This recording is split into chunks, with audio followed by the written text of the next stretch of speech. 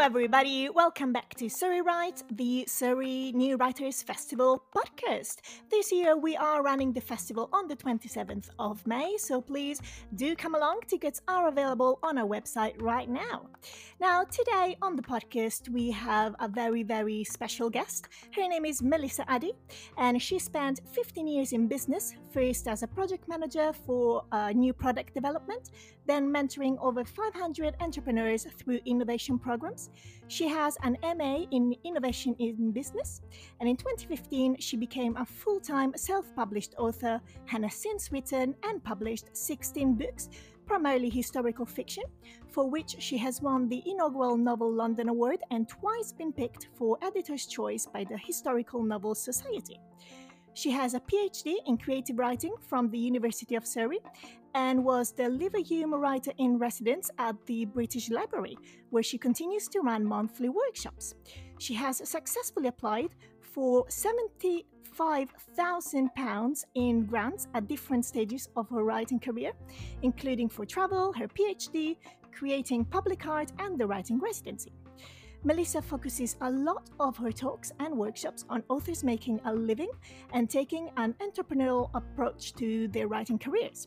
She campaigns with the Alliance of Independent Authors for Ethics and Excellence in Self-Publishing, and you can read more about her and download a free novella at www.melissaaddy.com.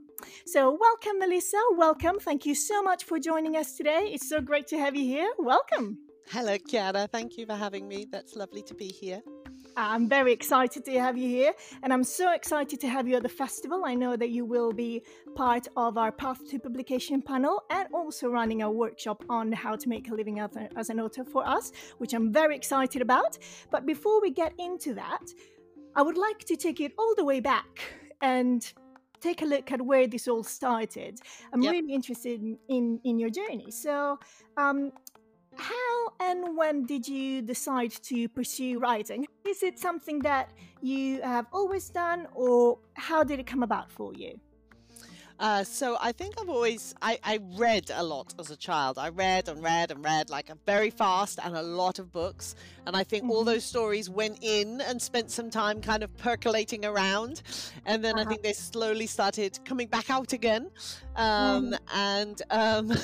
I wrote sort of little bits here and there, different things during my 20s, just sort of trying on the side.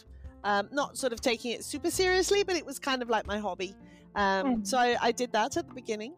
And then at some point I thought, oh, well, I'll try getting published. And I only knew about traditional publishing. I didn't know any other options. So I had written a picture book for children, and I got an agent for it. And it happened very quickly and a bit too easily. I always say this to people, I got my first agent way too quickly and easily because I didn't have any kind of writing habit at all. I wasn't taking it very seriously. That wasn't even a genre, the picture books, that I was that into, and I hadn't really explored genres and chosen one kind of properly, as it were. So I kind of plunged in there, and then she was a really lovely woman, but she couldn't sell it into publishers. We got lots of lovely feedback. Oh, so nice, so nice. No, thank you. And so I kind of went very quiet for a while, and because I didn't have a writing habit, I wasn't regularly producing material. And I thought, okay, and I kind of wandered off for a bit, and then I came back to her probably like 2 years later and went, I'm going to write historical fiction. And she kind of went, And the thing is, that's not how agents work. They don't just generically represent you. They have specific contacts in publishing for a particular genre. That's what they do. Sure. And so she said, well, I can't really represent you for that. So she kind of amicably parted our ways. But I was horrified. I was like, oh my God, I had an agent and now I've lost one. What have I done? Like, what a terrible thing to do. And so then I thought, oh, okay, well, I'm going to have to, find another agent for the historical fiction. So I started kind of trying to do that. And they were very nice. I had a lot of nice feedback, but kind of a lot of no. And I couldn't understand what the problem was. I'd written so my first novel was 11th century Morocco. And it's an area that not many people write in. I think there's one other author who occasionally sort of wanders into that area, but she does sort of split time and sort of other eras and things. And I thought this was good. I thought, I have found a niche area of history. It will be my area. I will be known for this area. And all the feedback was like, no, lovely writing. Yes, no. And I was thinking, I don't understand the problem. Nobody said this is wrong or that's wrong or something that I could hold on to and fix. So then I did a thing which I do recommend to people. I went to Jericho Writers Festival of York Writing. So if you go to writing festivals nowadays, quite often there is the opportunity to meet agents face to face. Yeah. And what they will do is you get to have a conversation. Rather than you send a submission, they say, no, thank you. That's the end of the conversation. Here, at least you can go, why? What is it about it? So I booked 2 agents. And they both said exactly the same thing, which was really interesting. They both said, you are a new writer. That's bad enough risk. Second thing, you've picked an era no one's ever heard of. And I was like, yeah, that's my thing. And they were like, no, that's a big risk. And they were like, would you like to write about the Tudors? And I was like, no, I wouldn't like to write about the Tudors, no. And they were like, oh, okay. Did you have anything else in mind? And I said, 18th century China. And they went, yes, that is much better. Write about that instead. And I was like, okay. You know, at that time, again, because I only knew about traditional publishing, I kind of was trying to play the game. I was trying to do what I was told. So I thought, okay, I'm going to have to go and write about a different era. Now, when you say go and write about that, that was like another 2 years for me of research, of writing, to then come back with another novel written in a completely different era. But this time I had agents like a lot of interest and got one really easily. And I was like, oh, okay, good. That's interesting. And then they tried to sell that one in to publishers and couldn't do it. And over again, the publishers were like, really lovely. Yes, lovely, lovely. No, thank you. And I mean, we had an editor come in, ripped it apart, put it back together again, the works.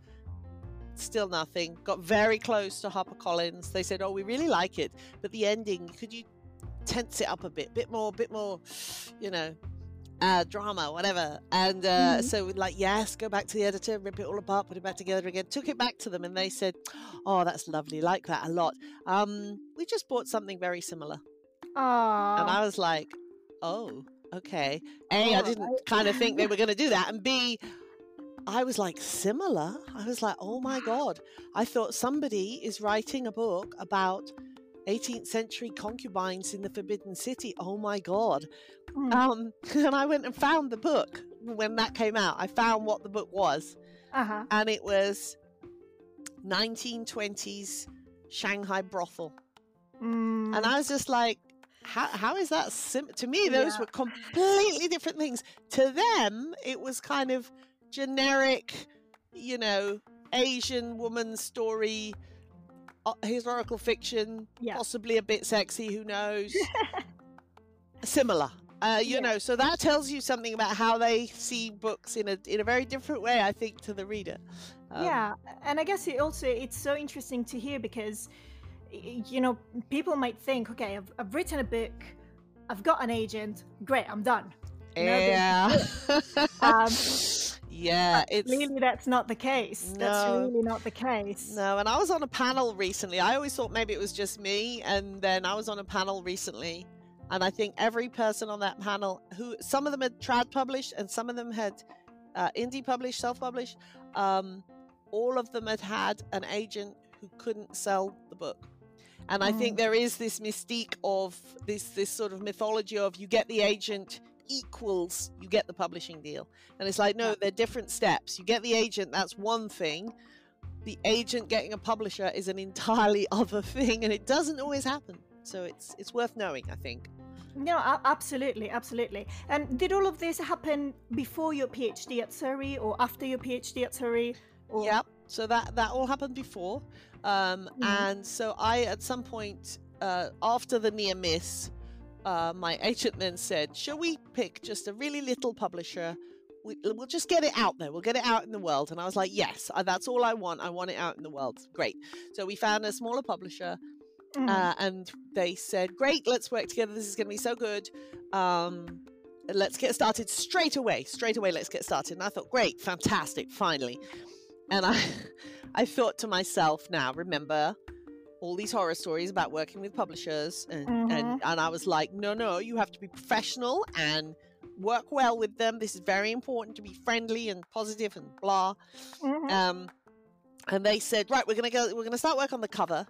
And I said, fantastic. I said, I'm just gonna quickly remind you that the book is set in China, but the girl is not Chinese. She is Uyghur. And I'm like, I know you will not find a Uyghur girl in the stock library photos. That's just not going to be a thing.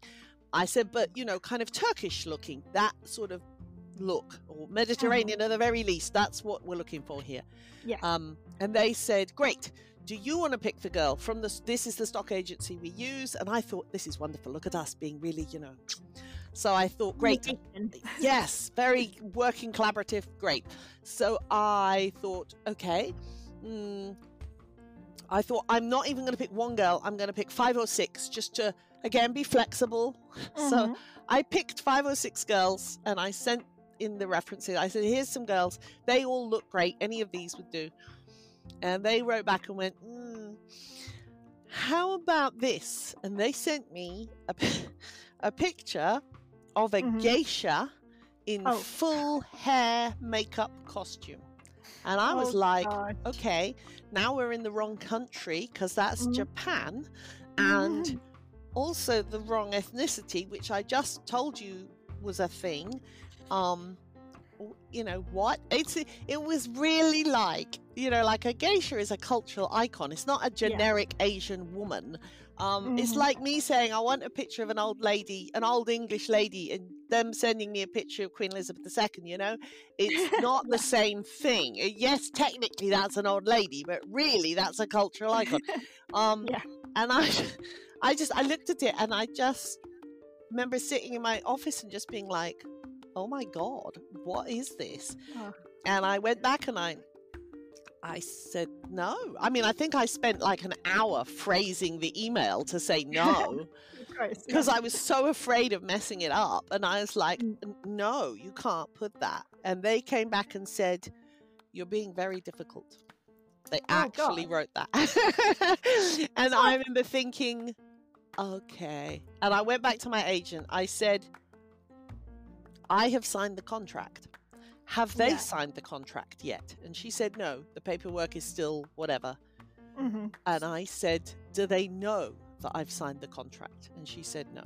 And I said, I am begging you to take the contract, shred it, say that I hadn't yet done it, and get me out of this, because I cannot have my book go out with a geisha on the front. I will be so mortified that I can't have my name on that. And thank God, because she was my agent, she did that. And I still, the other day I was thinking about this story, and I thought, that was 8 years ago. The deal was for 7 years. Wow. I would have had that book back 1 year ago. For 7 years, it would have been their book to do with as they wished. Whatever on the front cover. They could have had anything they wanted. And I was still so grateful to her for standing by me, who was her client, and getting me out of that deal. That's so scary. That's actually very scary. Because, I mean, of course I understand, you know, all marketing and everything, but at the end of the day, you know, it's your name that's on the cover. So people are not necessarily going to make the connection that authors don't really actually have that much of a say in terms of cover design, and that's scary. It is a bit scary. And again, I was devastated. I felt like, oh my God, I have somehow messed this up again. Like, what is this? And at that point, I have to say, both agents were such nice people who worked their socks off to try and find publishing deals. So I never had a problem with them at all. And at that point, I said, I'd sort of started reading a little bit about self-publishing. And I said, you know what, I have had enough of this now. I have had enough of being told what to do, being told jump, and I say how high, you know, for 7 years. I'd done that for 7 years by that point. That's a long time. And I was like, enough now, enough. This is ridiculous. And I said, I'm going to self-publish. I'm going to put it out there, and if it's awful and I don't deserve to be an author, then fine, it will sink, won't it? It'll just disappear, and that'll be the end of that, and I'll have been taught a lesson. So at that point I said, I'm going to self-publish. Sorry, that was some weird beep. And my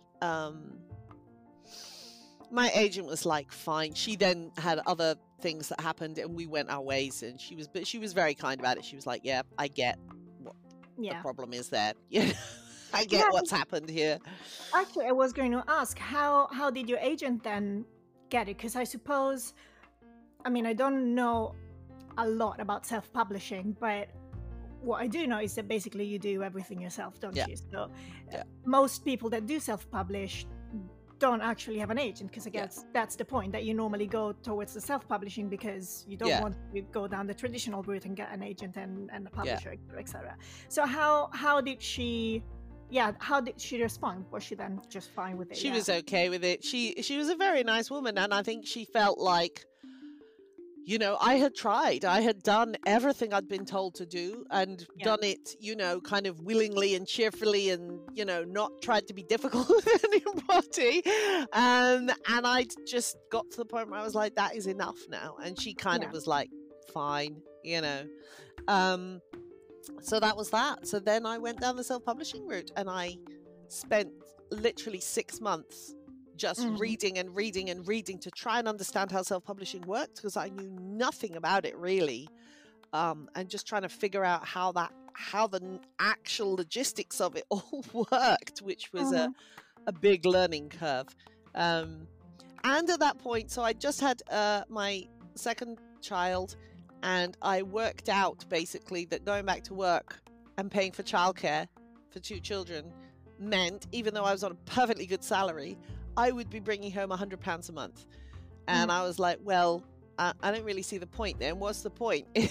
That's all I'm going to bring home, because I'm going to spend it all on childcare and not see the kids. What's the point there? So I remember at that point, I said to my husband, if I were to try being a writer full time at this point, you know, and I'm looking after the kids, then I don't actually have to bring in as much money as I would have done if I was working and paying childcare. I would have to bring in a small amount would be enough. What could, you know, is that possible? Could we manage that? And he was like, yeah, we can try that. I think he was a bit like, but he was like, yeah, we can try that. I had some savings, and I thought, I'm gonna self-publish and do this and give it a try. And I'm gonna try,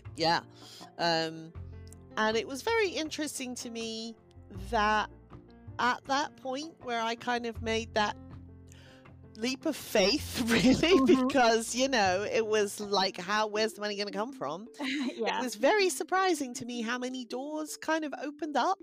And I remember even saying to my husband, being like, what is this? I've wanted to be a writer for a long time. These doors didn't open. What is this? And he said, I think you jumped, you know, I think you made the commitment, and it did something. It sounds like really woo, but it kind of did something different. I saw a grant at the British Library. Well, I saw a grant for money to be a writer in residence with the Leverhulme, and the host organization, if you like, had to enter you. They had to use the portal. You couldn't apply directly. The host had to apply. And I already had contacts with the British Library because I'd done business workshops there for them. And I said to them, I'm going to switch over to being a writer now. Would you enter me for this grant? And I was like, I'll write everything. I'll write the whole thing. You have to put it into the portal, and there are only 10 days to go. Oh gosh. And they said yes, which again, one of those things where you're just so grateful. You're like, thank you. And they put me in. I'm not even sure they thought I'd get it. I think they just thought, well, whatever. If she gets it, great. And if not, doesn't matter to us. It's fine. Yeah, yeah. And I got it. So it was enough money for a year of my time to spend at the British Library 2 days a week, being a writer in residence. So it was running workshops that were free because my time was already paid for, running workshops for authors. And so we did a sort of twin strand. We did storytelling for entrepreneurs and entrepreneurial skills for authors. So it was a sort of crossover of two things. Yeah, which was fun. And I wrote 2 little books while I was there, sort of quite short books, but interesting. And did 2 pop-up exhibitions. And it was just a really fantastic, fun, interesting year.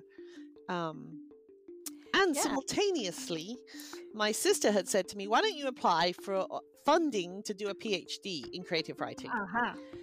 And I said, don't be ridiculous. Nobody is going to pay for you to do creative writing PhD. That's all going to go to the science subjects. And she said, no, I know someone who got funding. And I was like, okay, if you say so. I mean, I don't believe this at all, but whatever. And at the point where she said it to me, again, with the very bad timings, I was like, okay, so I applied, but I think at the time there was only one university that hadn't got to the deadline. I mean, I was right on the deadline. It was sort of January time. And, the doors get shut on the funding. And I kind of applied and didn't get it, but I did get shortlisted. And I thought, okay, if I got shortlisted, it can't have been that terrible what I wrote. It must have been, it must have had some sort of legs to it. So then while I was doing the British Library thing, I reapplied the following year to more universities because this time I was in properly with the deadline and everything. And I got Surrey University, which was it was like the best thing to be given funding for 3 years to sit and write a book. It was I think it's one of the nicest creative gifts I've ever been given because you felt so protected because of the period of time. Like the British Library one was amazing, but it was 1 year and you felt like the clock was ticking from the word go. Whereas 3 years just felt like, you can explore things, you can take your time, you felt really protected, like you're in this bubble. You've got 3 years to get yourself going, really. Well, it takes the stress away, doesn't it? I feel like a lot of the problems with writing is that obviously you don't get paid while you're writing, unless obviously you've got some sort of grant. You don't get paid while you're writing. So really, you still obviously have in the back of your mind the fact, oh goodness, I need to pay the rent. Oh goodness, I need to pay the gas bill, August, all of these things. Exactly. And you don't actually feel like you've got the time to just sit down and focus and just write down what you want to write down. Take the time to, make it be terrible if it needs to be terrible. Have the time to then explore it further. So it feels like a dream, really, isn't it? That someone actually pays you to study. That's great. That's wonderful. It was amazing. It was an absolutely amazing thing to get. Because you felt so protected from the outside world that you didn't have to waste time going and finding other sources of income because you had enough to be getting by on for 3 years. Because you've then got 2 supervisors who are, you're very, with a PhD, you are kind of on your own to some extent in that you are out there researching. You have an enormous freedom to look into what you want to look into, which is wonderful. But you do have 2 people who've got your back, who are there kind of gently nudging you this way and that, going, have you read this? Have you read that? Have you considered that potentially links to that? And, helping with these things and helping to shape your creative writing and your academic writing. And I had 2 really lovely supervisors. So that was really lovely to have those people kind of on your side. So I had Paul Vlitos and I had Rachel Hahn, and they were both really awesome. So that was fantastic. And also I looked at that and I thought, right, I've got 3 years. Uh, in order to make a living with books, you need lots of books. You can't, one or Yeah, two ain't going to do it, just isn't. So you have to have lots of books. And I thought, yeah. right, I've got 3 years where the books themselves don't even have to be making money. I don't need to worry about marketing them. I don't need to worry about any of that. I just need to get them out and written. Mm-hmm. Um, and in the end, I published 8 Mm-hmm. books in those 3 years. Wow. Yeah, people always go wow, and then I go, I'm gonna correct the wow a little bit for you. So one was a Okay. picture book, which was just for fun, and part of having that protection was to go, you know what, I'm going to do a book that's just for fun and for my children and Mm-hmm. as an exploration, and that's a nice thing to be able to do. One of them was the original novel that I'd written, which when I went back to it, I was like, oh, actually, I like this novel. It needs a good edit because it hadn't had that. But apart from that, it's good. So I cleaned up Mm-hmm. that one. I'd written half of the second one in that series, so I finished it. One of them was my PhD novel, and then I wrote 3 from scratch. Yeah. But that was possible to do that many because I didn't have to do anything else. I Yeah. literally just had to stay on board with the PhD and Mm-hmm. write books. And that meant by the time I finished the PhD, the book income had taken over from the grant, from Mm-hmm. the funding, which was an amazing feeling to be able to pull that off. And that was the gift of those 3 years, was to be able to build a platform of income to Yeah. then be able to continue writing. That's absolutely brilliant. I was actually going to ask you, you've written so many books, and you've sort of answered my question already in the sense that my question was going to be, well, what's your secret? What made you write all these books? How did you write all these books? And also, if the PhD helped your processes in any way. And it feels like they were sort of like treading along each other, if that makes sense. Yeah. Correct me if I'm wrong. And that's such a brilliant idea. I I had not even thought about the idea of possibly, writing so many books to then actually have an income from them. Yeah. I So had never thought about it that way. so my view was, I've got 3 years where I'm protected. So Yeah. this is my chance to put out enough books that will pick up from the grant when the grant finishes. So that was a really good thing to be able to do, and a bit of playfulness, with the picture book and what have you. Again, that picture book was mostly for my kids and for the fun of it, but because I do a lot of teaching other authors, for me to only ever have done historical fiction would have been a bit limiting. So the fact that Yeah. I can go, oh, you're doing a picture book, look, you need to know this about it, you need to know that about it, those other books were very beneficial Yeah. for me to have practiced and tried out for myself, to be able to pass on information about them. So that was good. And did you self-publish all of those books that you So I mentioned self-published recently? all of those books, yes. And of Wow. the it was just a real learning curve. I mean, the thing with self-publishing is, I think the first one you do is terrifying Yeah. and confusing, and you have to learn so much so fast. Mhm. But once you've done that first one, a lot of things get easier and easier, because by then you found an editor, you found a cover designer, you found, either you do your own interior formatting, sorry, or someone else can do it for you. You've kind of put your team in place. So that then makes the second book a lot easier, because you're like, okay, right, so now these people can step in and do their thing.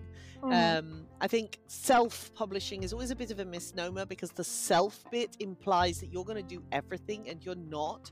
You are in charge of everything. You're Yeah. not doing everything. So putting together your team, whilst frightening at the beginning, does make each individual book easier as time goes Yeah. by.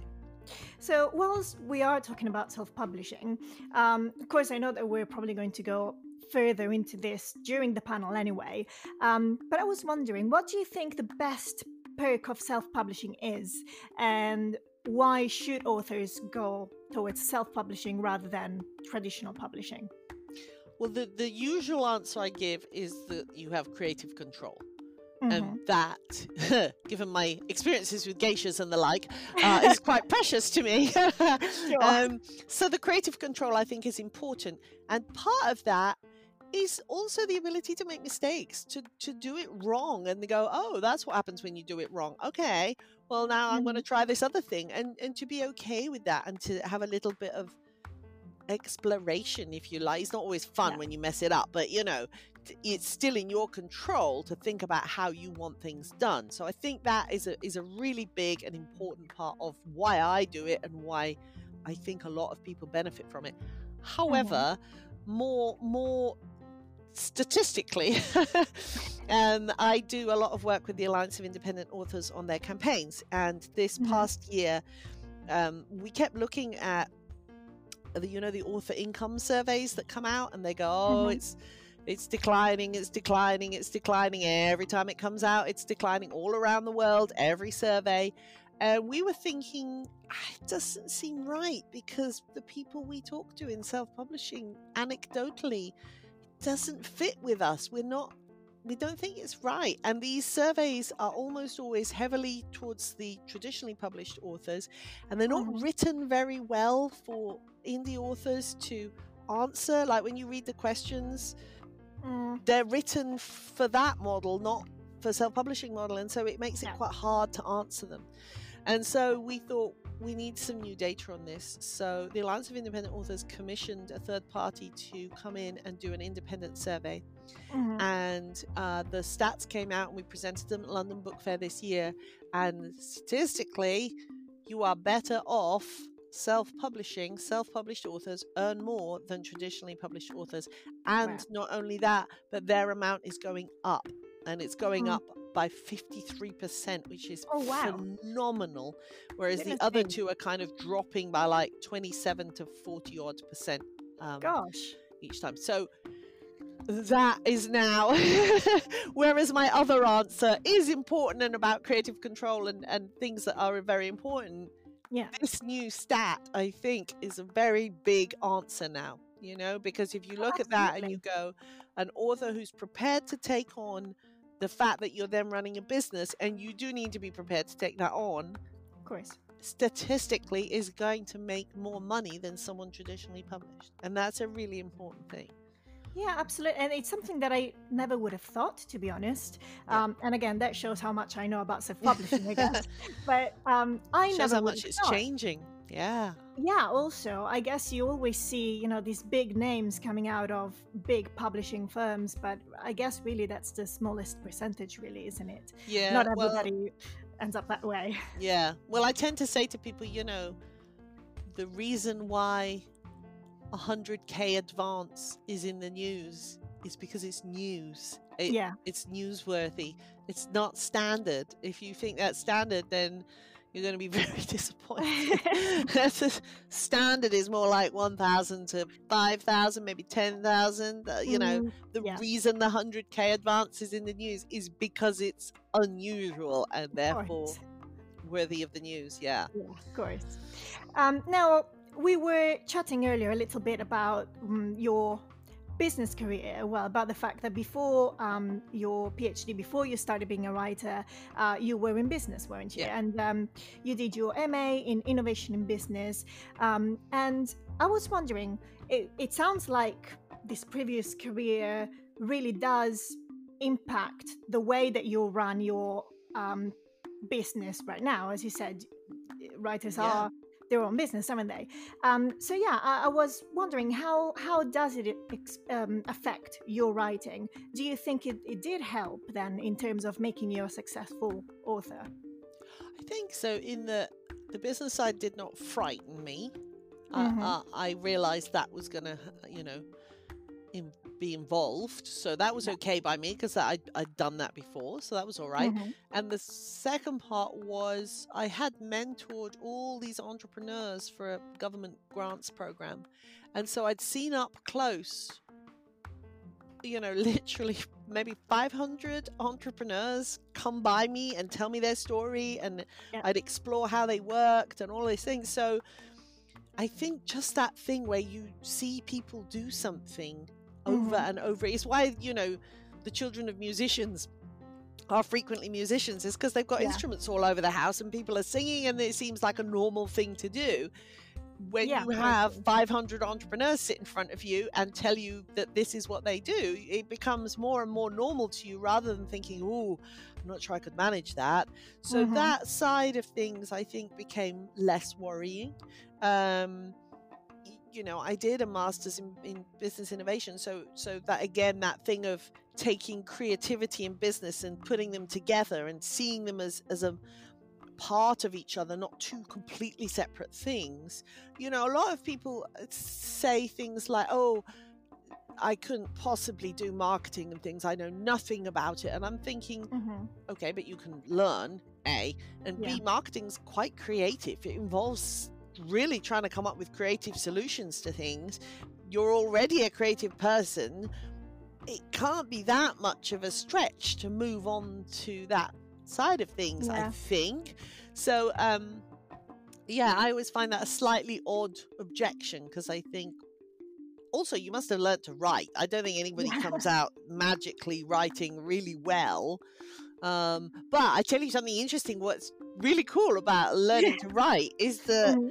you don't realize you're getting better, because Yeah. it's really hard to tell from your own stuff. So when I joined Surrey, Mm-hmm. my PhD supervisor had seen the first novel I'd self-published, and Mm-hmm. he'd said yes on the basis of that and my application and everything. Yeah. And then I came in. Now, that book had gone through like 3 rounds of editing with a professional editor. We nearly got a publishing deal. You know, it was very clean and Mm-hmm. very polished. And so my first session, I brought in 4,000 words of the new book that was going to be the PhD novel. I'd literally like hammered it out and just printed it. I don't think I even looked through it. And I brought it in to him and he went, yeah, this is very good. It's very polished. It's better than the other one. And I was like, how can that possibly be better? The other one's been super polished by lots of people. This has just been like thrown onto the screen and thrown onto a piece of paper for you. And he's like, well, because you're getting better, because you're writing more and you've written more books. So you're Great, just getting better. And he could see it and I couldn't. I mean, now I can see, like, I can see the first book versus later books, but I couldn't see like one book to another book. Yeah. But that was a really funny thing to me, a learning that you are getting better all the time, whether or not you realize it, which is quite encouraging. Absolutely. And I guess it's the same with learning, you know, how to market yourself and how to Yes. see yourself more as a business. I struggle with this a lot, and I'm a writer, but I'm also an actor, and as an actor you need to do the same thing, really. Yeah. And I think, like myself, a lot of creative people are just terrified by the idea of being a business. Yes. And because they see business like it's such a different thing from being creative. But actually, you're right, maybe it actually isn't really. I think And it has a lot of creative elements to it. yeah, no, I think I would agree with you. I definitely would agree with you. And it is a learning curve. It definitely is a learning curve. And it seems like your work really is all about blending this creativity and the business side. And I know obviously you run a lot of workshops on how to make a living as an author, and we are so extremely lucky to have you run one for us as well. And I cannot wait for it. It'll be very exciting. Oh yes, I'm super excited about it. But yeah, so it does really seem like you are leading the way for authors to take themselves more seriously as well. And I was wondering, what made you so passionate about the topic, you know, of authors being paid a fair amount? Yeah, well, first of all, I wanted to be paid, and Yes. secondly, I just found it very odd. I think because I'd been in business Mhm. and then I switched over, and this thing where suddenly all your work isn't going to be paid. Doesn't matter how much work you put in, doesn't matter how much passion, doesn't matter how talented, doesn't matter, not that I'm saying I'm super talented, but it just doesn't seem to equate. Yeah. And I couldn't figure it out. I was like, is it because I enjoy it that you think I shouldn't be paid for it? Because I enjoyed my other jobs.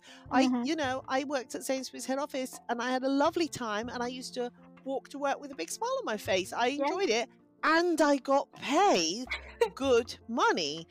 And Mhm. the next jobs I had, I enjoyed, and I got paid. And it's just really odd to be kind of, no, that doesn't pay. Like, why? And there's a fantastic book that people should read. It's called Real Artists Don't Starve, and it's by Jeff Goins. And he's like, you've got this thing in your head, this sort of mythology about the artist in the garret thing.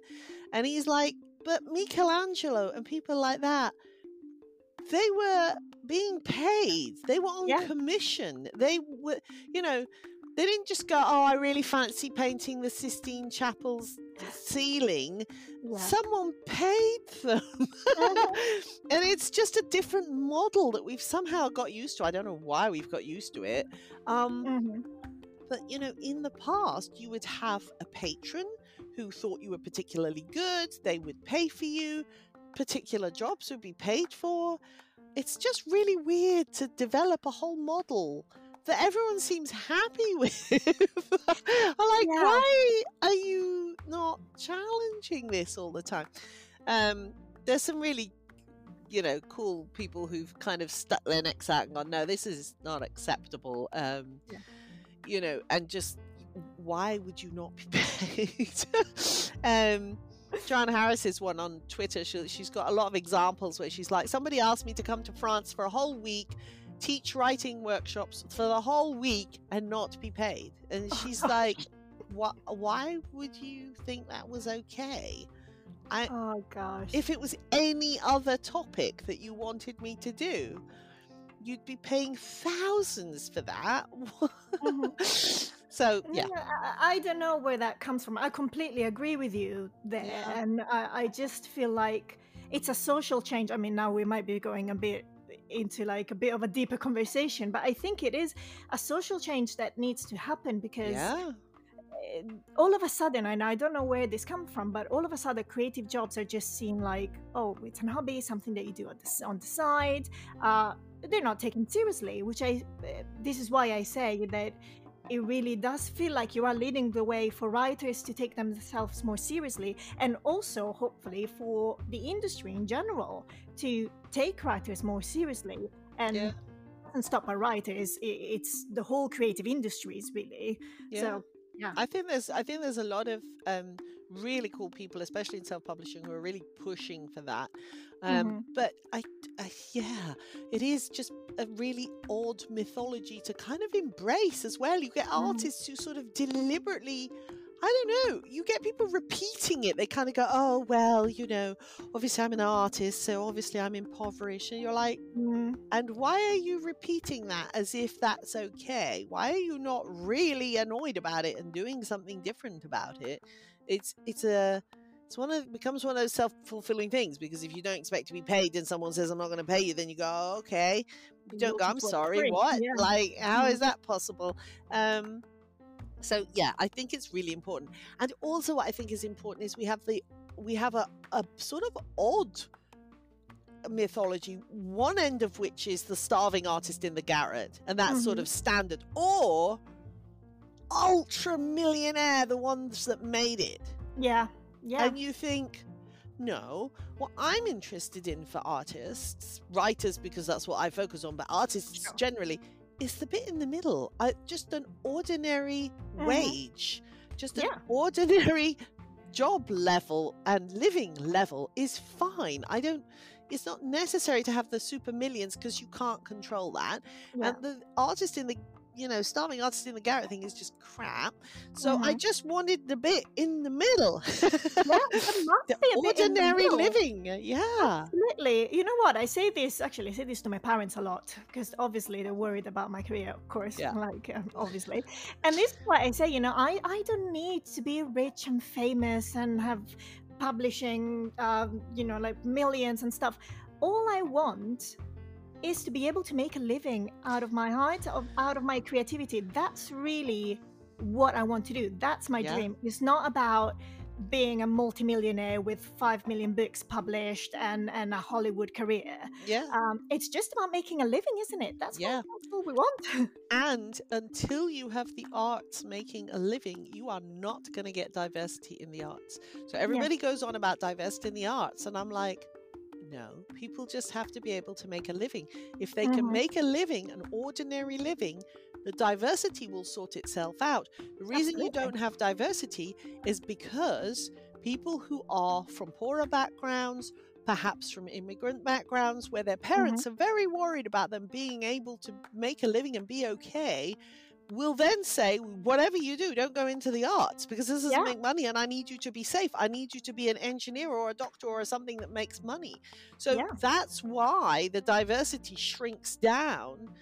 You don't have to worry about the diversity angle. You have to worry about the income. If you fix that, the diversity will just fix itself, because people from backgrounds who currently would go, that's not possible for me, will go, oh no, actually it's doable. It may not bring in the millions, but it is doable, and I can have the same amount of money that I would have had doing a boring office job or something that I didn't particularly want to go into.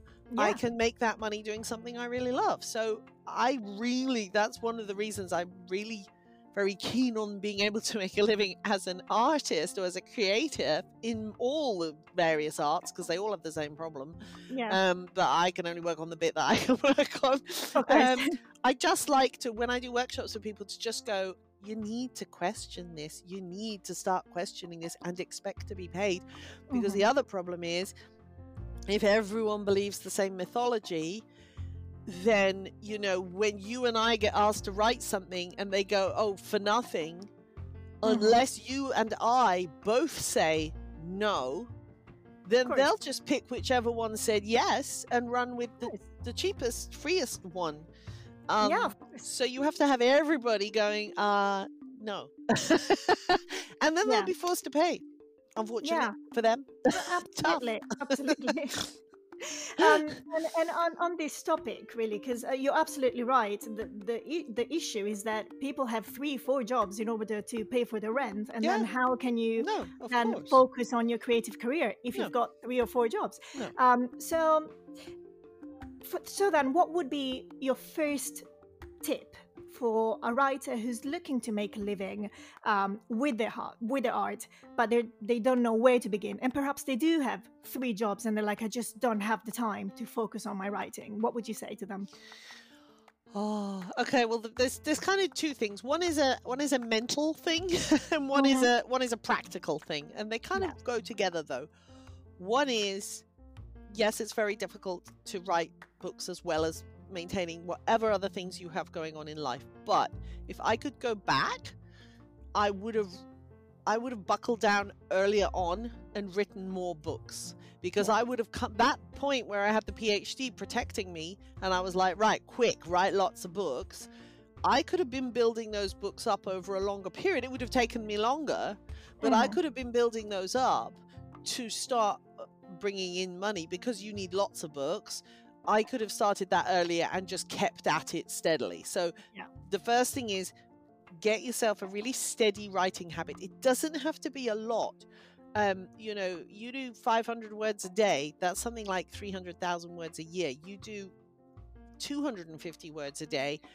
You're already a novel and a draft and a novella up every year. So that's, you know, just start doing that regular writing, because A, your writing is going to get better, and B, you're building up your back catalogue. So that's a practical side. On the other sort of mental side, start noticing the fact that you're not being paid in the arts. Just start watching, and so watch what people offer, what they don't offer, not just to you, but other artists. Just start thinking, are they being paid a reasonable amount of money here? Is this right? Just keep watching and watching and watching. And this whole thing where people go, oh, you'll get visibility and exposure and and you're like, yes, you tell me when I have to pay my bills if I can write back a check for exposure and visibility. It doesn't work like that, you know? Nope. So just, those 2 things. The practical element is write as much as you can and build that writing habit. And the other thing is, just start noticing. Just the more you notice, the more hopefully you'll get a bit annoyed with that. And then you can start building that mindset of, actually, I do expect to be paid.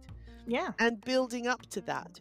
One of the things we're going to do in the workshop at the festival is look at examples of where I've been asked to attend an event or a workshop or whatever, and the price that was offered, and my thought processes around that, and you know, the natural things that come up where you feel greedy for asking more, or rude, or like you're some kind of diva who thinks you're all that, or you know, whatever.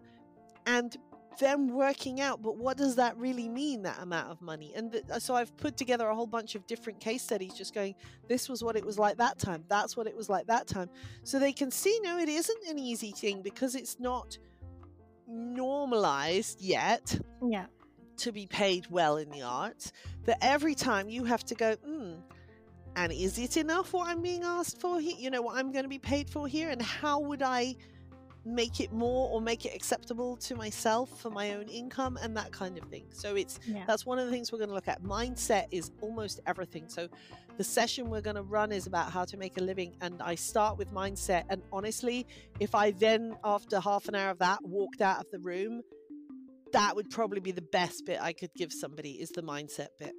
Wonderful. Thank you so much, Melissa. This has been absolutely brilliant. I cannot wait to be in your session. I'll definitely be there. I definitely will. But thank you so much for joining us today. It's been so brilliant to talk to you. Thank you so much. Thank you. It's been an absolute pleasure. Thank you again. And thank you so much, everybody, for listening. Please do come along on the 27th of May at the University of Surrey. We cannot wait to have you, and we will talk to you soon. See you there.